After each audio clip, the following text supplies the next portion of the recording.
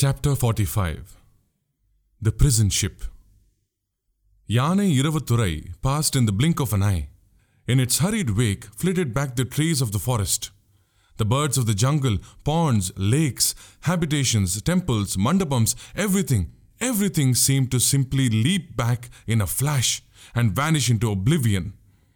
An intrepid herd of deer tried to keep pace with the runaway elephant for a while, but was defeated and soon retired from the lists. The massive pachyderm, however, simply kept storming forward, endlessly, trampling through the foliage, and soon Pungurali lost track of the distance, or even hours. It did, she noticed, still seem to be within the confines of Iranadu, much to her considerable surprise. By this time, it ought to have made a complete circuit of the entire island at least thrice, or so it seemed to the stunned girl. Wait, this enormous pachyderm isn't just stalking through Ilangai. It's tramping through the very earth from the southern end to the north. I'm flying round and round Bhulogam on its back, and so is the prince. It was true that tendrils of terror wrapped around Pungurali. For the first few moments, the elephant began to rampage through the forest. The experience was new to her, and there was the added panic of not knowing what exactly was about to happen. The prince, however, turned around twice or thrice to smile at her, and she felt her trepidation and reluctance evaporate. Soon the last of her terror disappeared, and exhilaration of a kind she'd never experienced before, a thrill of ecstasy, enveloped her. She swayed atop the majestic Madagajam, but only for a while. Within moments, somehow, she'd left behind the dull, tedious earth and found herself in heaven. Now she was seated in state upon Devendran's incredibly regal Airavadam, his famed white elephant, and was taken in a majestic procession through sky lanes. The eternal Karpaga trees showered divine flowers upon her, while celestial beings such as Gandharvas followed her train, strumming their legendary instruments and sprinkling exquisitely musical notes in the air. Beautifully dressed and ornamented Apsara women danced around her, while the heavenly avenue fairly dazzled with row upon row of brilliant lamps on both sides. And thus did many eons pass. Why, now Airavadam seemed to be slowing down, and somehow it seemed to have descended to the earth. In Iranadu, to tell the truth, for the Mahout was leaning over and patting its broad, smooth forehead, whispering sweet nothings into its... Chiche, this was no ordinary Mahout. It was the very lord of the gods himself, Devendran. Wait, no. This was the prince, wasn't it? The elephant came to a juddering halt by the side of a pretty pool ringed with dense trees and stood still. Pungurali, now in full possession of her senses, peered at the opposite banks, considerably worried. Had a welcoming party of villagers appeared here as well, ready to shatter the silence and, dare it be said, her happiness? But no, there was nothing. She looked behind to see if the cavalry was at their heels, but there wasn't even the slightest scuffle of a hoof.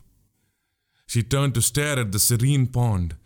Every single fragrant alli and sengaranir flower upon the surface simply unearthed itself, flew up and surrounded her, stems, vines and all. They crept up at her shoulders, nuzzling and caressing her blooming cheeks, delighting in her embrace. And then those wicked flowers went a step further. Their vines wound themselves around her slender finger, almost crushing her in their soft grasp, suffocating her with their sweet, overpowering scent. With a mighty wriggle, Pungurali cast off their smothering kindness. The vines and flowers fell apart. The next instant, it seemed as if she had tumbled and fallen head first to the ground, for the elephant bent its forelegs first, then its hind legs, and finally sank to the forest floor. The prince hopped off the mount's neck. Well, Pungurali, he grinned up at her. Don't want to get down yet, do you? Pungurali came to her senses, even as her body quivered.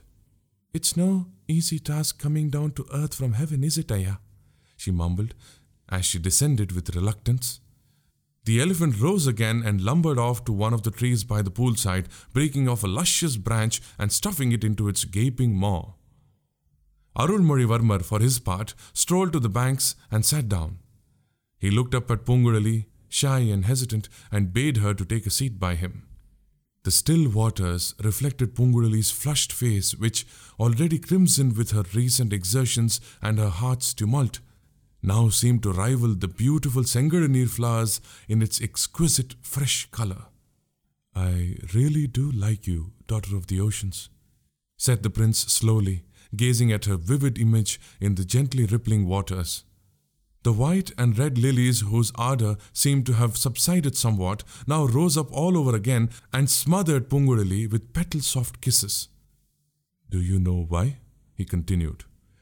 Sky, earth, pool and flowers whirled and twirled in a mind-numbingly glorious dance before her dazed eyes. "Everyone I know wants me to be a puppet manipulated by their strings," the prince explained. "You're the only one happy to carry out my wishes. Rest assured that I shall never forget Samudrakumari." Miraculously, Pungurali's figure transformed into a musical yar, her nerves into its slender strings. Golden hands touched the delicate instrument and strummed the strings. Exquisitely lovely notes dipped in honey wafted through the air. The Senadipati and Parthibendrar used every weapon in their arsenal to stop my journey. You saw how the commander tried to throw every obstacle he could think of in my way, even sending word to villagers in advance and preparing welcome parties. As for Parthibendrar, he's flown hot-foot to Tirukonamalai, planning, no doubt, to get to his ship and reach the mouth of Tondaiman river before us. They think I'm unaware of their plots and schemes," mused the prince. "But I've managed to outwit them all with your aid." And then, suddenly, Pungurali felt as though Yama's envoys had made it their personal mission to drag her down to hell and crush her alive in a press, for she realized the enormity of what she had just done. "They did nothing but try and help you escape your foes, Ayya, but I, miserable wretch that I am," she began to sob, "all I've done is deliver you into prison." "Adede, I've been entertaining the highest opinion of you so far, Pungurali, but you're just the same as them." "And they were right. I wouldn't have done what I did of my own accord. Your pretty speeches turned my head and made me. But I've come to my senses now. I'm leaving." Pungurali jumped up. The prince stretched out his hand and clasped hers gently in a bid to stop her. The celestial maidens of the heavens did not seem to have much to do at that moment, it seemed, except to blend the wonderfully fragrant essence of sandalwood with lustrous moonbeams and sprinkle a few scented drops on Pungurali. Her legs lost their strength. She quivered and sank down almost bonelessly, unable to do anything else. Then she covered her face with her hands and began to sob. "I wish to tell you something important, Samudrakumari, but if all you are going to do is weep, there's nothing to be done but continue our journey." She brushed away her tears at once and looked at him expectantly. "There's a good girl. Now, you were right when you said they wanted to help me escape imprisonment. But do you know their motive?" "They adore you, of course, and would do anything to protect your sacred person. I am the demon who—" "Patience, my girl. Of course they adore me. And do you know why?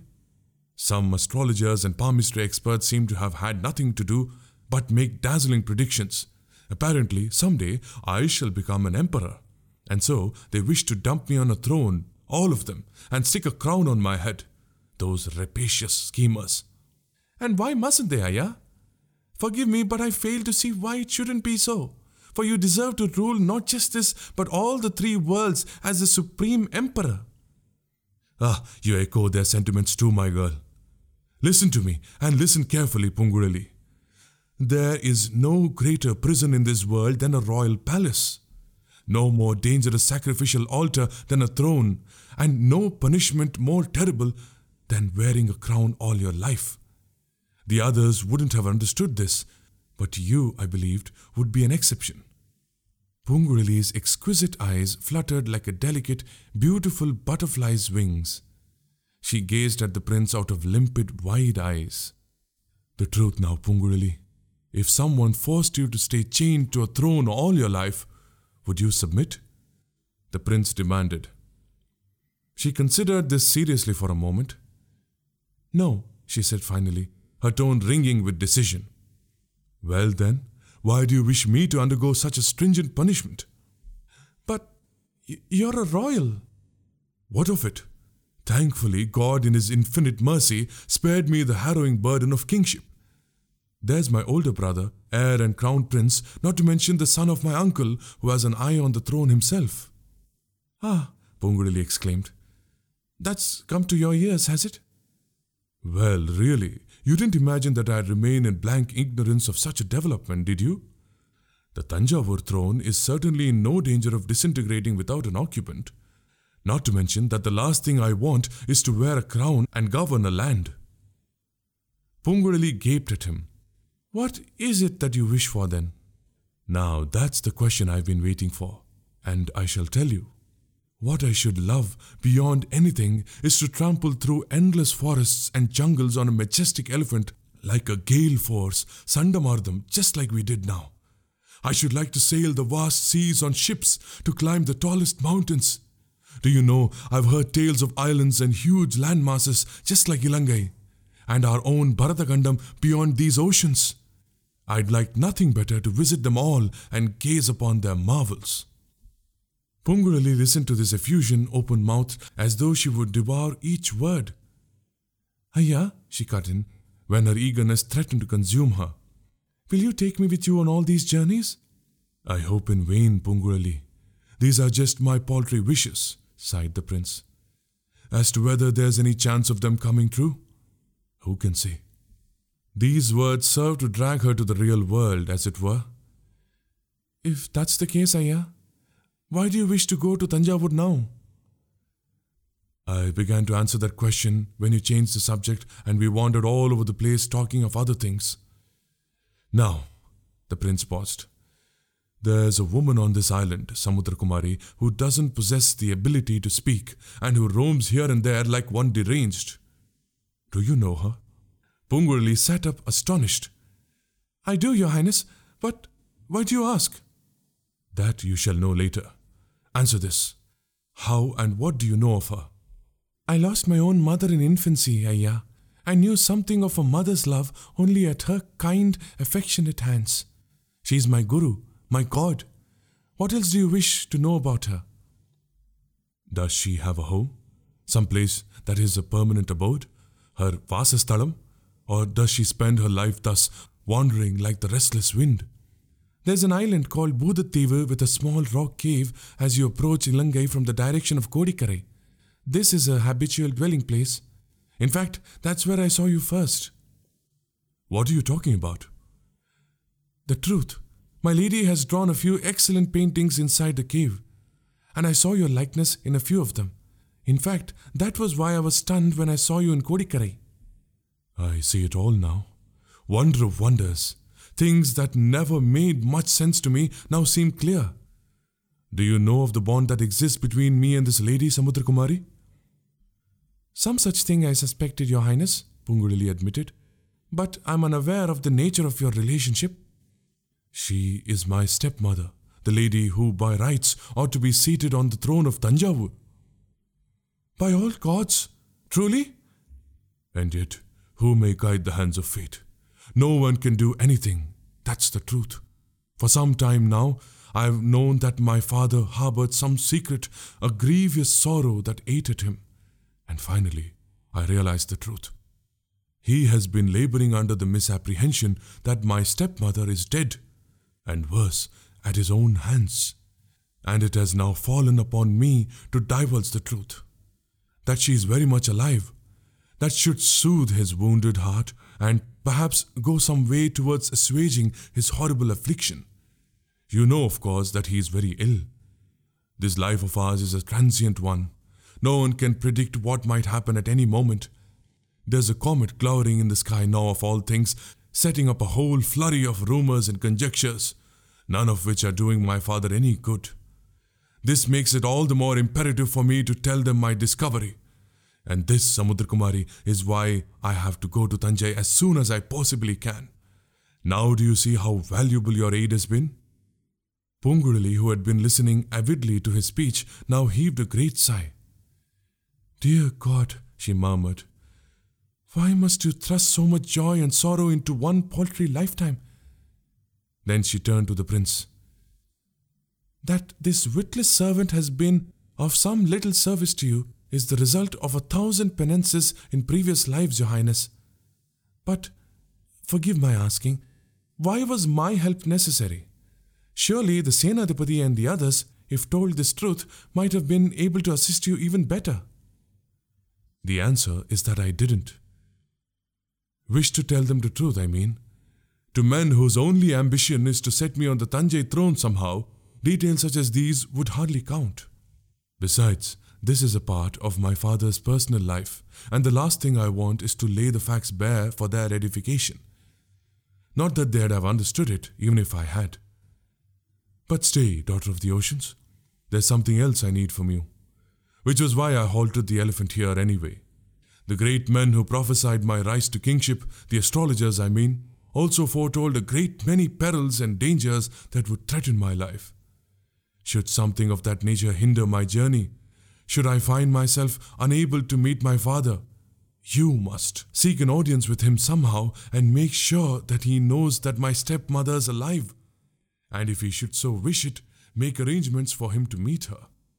You must be the one to take her to him. Will you do this for me, Pungurali? Nothing shall stop you, Your Highness. As for those petty perils, why, they'll take to their heels in your presence. You'll reach Tanjavur just as you wish. Promise me anyway, in case something does happen. Certainly, Your Highness. You know that I couldn't have entrusted such an important secret to just anyone, don't you? Fair enough. You've assigned me my task, and now, I suppose, my usefulness is at an end. Pungurali's voice was laced with the tears that started in her eyes. Permission to take my leave, Your Highness. What's all this nonsense about desertion when we haven't even reached the mouth of the Tondaiman river yet? Or sighted the Chora vessels come for me? Pray be patient. Curb your anger and climb into the elephant once more. Bear with my presence just a little. You're free to go where you please, once we have caught sight of the ships bearing the tiger flags. Without a word, Pungurali rose and began to walk slowly towards the elephant. So did the prince. The massive animal bent in obedience to his whispers. They clambered upon its back, and though it did not rampage through the forest as before, the pace was swift. I mentioned some of the things I like doing best, Samudrakumari. The prince began to roll the ball of conversation. Shouldn't it be your turn now? Yama's mount, the buffalo, is my favorite animal, and climbing to the top of boulders in the dead of the night to watch flickering Koldivai ghouls is such a treasured pastime that I usually lose track of time. You're a strange girl, you know that, don't you? Call me a lunatic rather, like your friend did. It wouldn't bother me. As for the other things I like, well, sailing in my little boat endlessly, especially if there's a storm about. Oh, I am deliriously happy when gale force winds attack my craft, taking it right up to the skies one moment, crashing it down to the Patalam the next. There's nothing I love best. In fact, our elephant's rampage through the forest reminded me of my adventures in the sea, and I've never been more ecstatic. If Murugaperuman had mounted a quest to win your smile, my girl, he'd have lost the battle even before he began. Chuckled the prince. None of the tactics he used to win Valli, setting a wild elephant to scare her out of her wits, would have worked on you at all. Oh! Screeched Pungurali as they approached the mouth of the Tondaiman river. What's this? What? Demanded the prince eagerly. What is it? The ships with the tiger flags aren't where I saw them, she moaned. You're bound to think the worst of me, and to think that the Senadipati's doubts are about to be seen as the truth. Oh, everyone's going to suspect me of having brought you out here on a pretense. I certainly won't be among their number, the prince said firmly. There's no reason for you to lie so atrociously and drag me all the way here. No motive. Isn't there, Your Highness? It could be love, couldn't it? A foolish girl could have fallen for the charms of one praised as Manmadan for his beauty and Arjunan for his valor, and indulged in a fantasy, couldn't she? Such a far-fetched suspicion might occur to the Senadipati if he were here, but you and I, my girl, are far too sensible to entertain even the idea of such an idiotic fable. Forgive me, Ayya. But would those be your sentiments about a certain female of the warrior clan dwelling in the Padayare royal palace? A princess called Vanidhi Devi? Indeed, yes. I haven't forgotten her, nor the many schemes the Senadipati and my sister are weaving to somehow bind us both. Perhaps the hapless girl cherishes some desire of ascending the Chora throne herself. Be that as it may, I am not responsible for the ambitions of others, the prince snapped.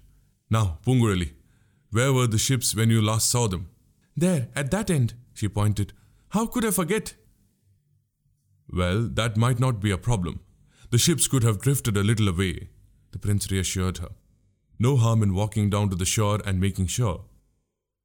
Good riddance to bad rubbish if they are gone, Pungurali shrugged. Why on earth must we hunt for them? Those may be your sentiments, but no one would be more disappointed than I if that were true, the prince said briskly. 300 years ago, Manavanman, the prince of Ilangai, had sought refuge in Kanchipuram. Mamalla Chakravarti, then the Pallava emperor, had sworn to restore his lands and sent a large army accordingly. Those hordes had landed on the island at this spot. The so-called Tondaiman river had been only a small pond at that time. The army had immediately deepened and widened it for the accommodation of the large numbers obliged to make camp, and in due course of time, the pond had turned into the Tondaiman river. The many curves it sported at its mouth, coupled with the dense trees nestling along its banks, made it convenient for large ships to lie concealed from the prying eyes of those on sea. It was in one of these lagoons, where the river widened enough for ships to lie anchored, that Pungurali caught sight of those sent to imprison the prince. But they were not there now. In other words, the sails and standards that might have given away the vessels were absent. But what they saw when they approached the site seemed even more unbelievable. A ship seemed to have moved away from deep water and sunk in the muddy quagmire just adjacent. Its sails and flags hung in a tattered mess. There was no sign of men anywhere. Pungurali immediately recognized it as one of the two she had seen 2 days ago. She sank into astonishment at the realization that a ship sent to imprison the prince now lay imprisoned in a marshy bog.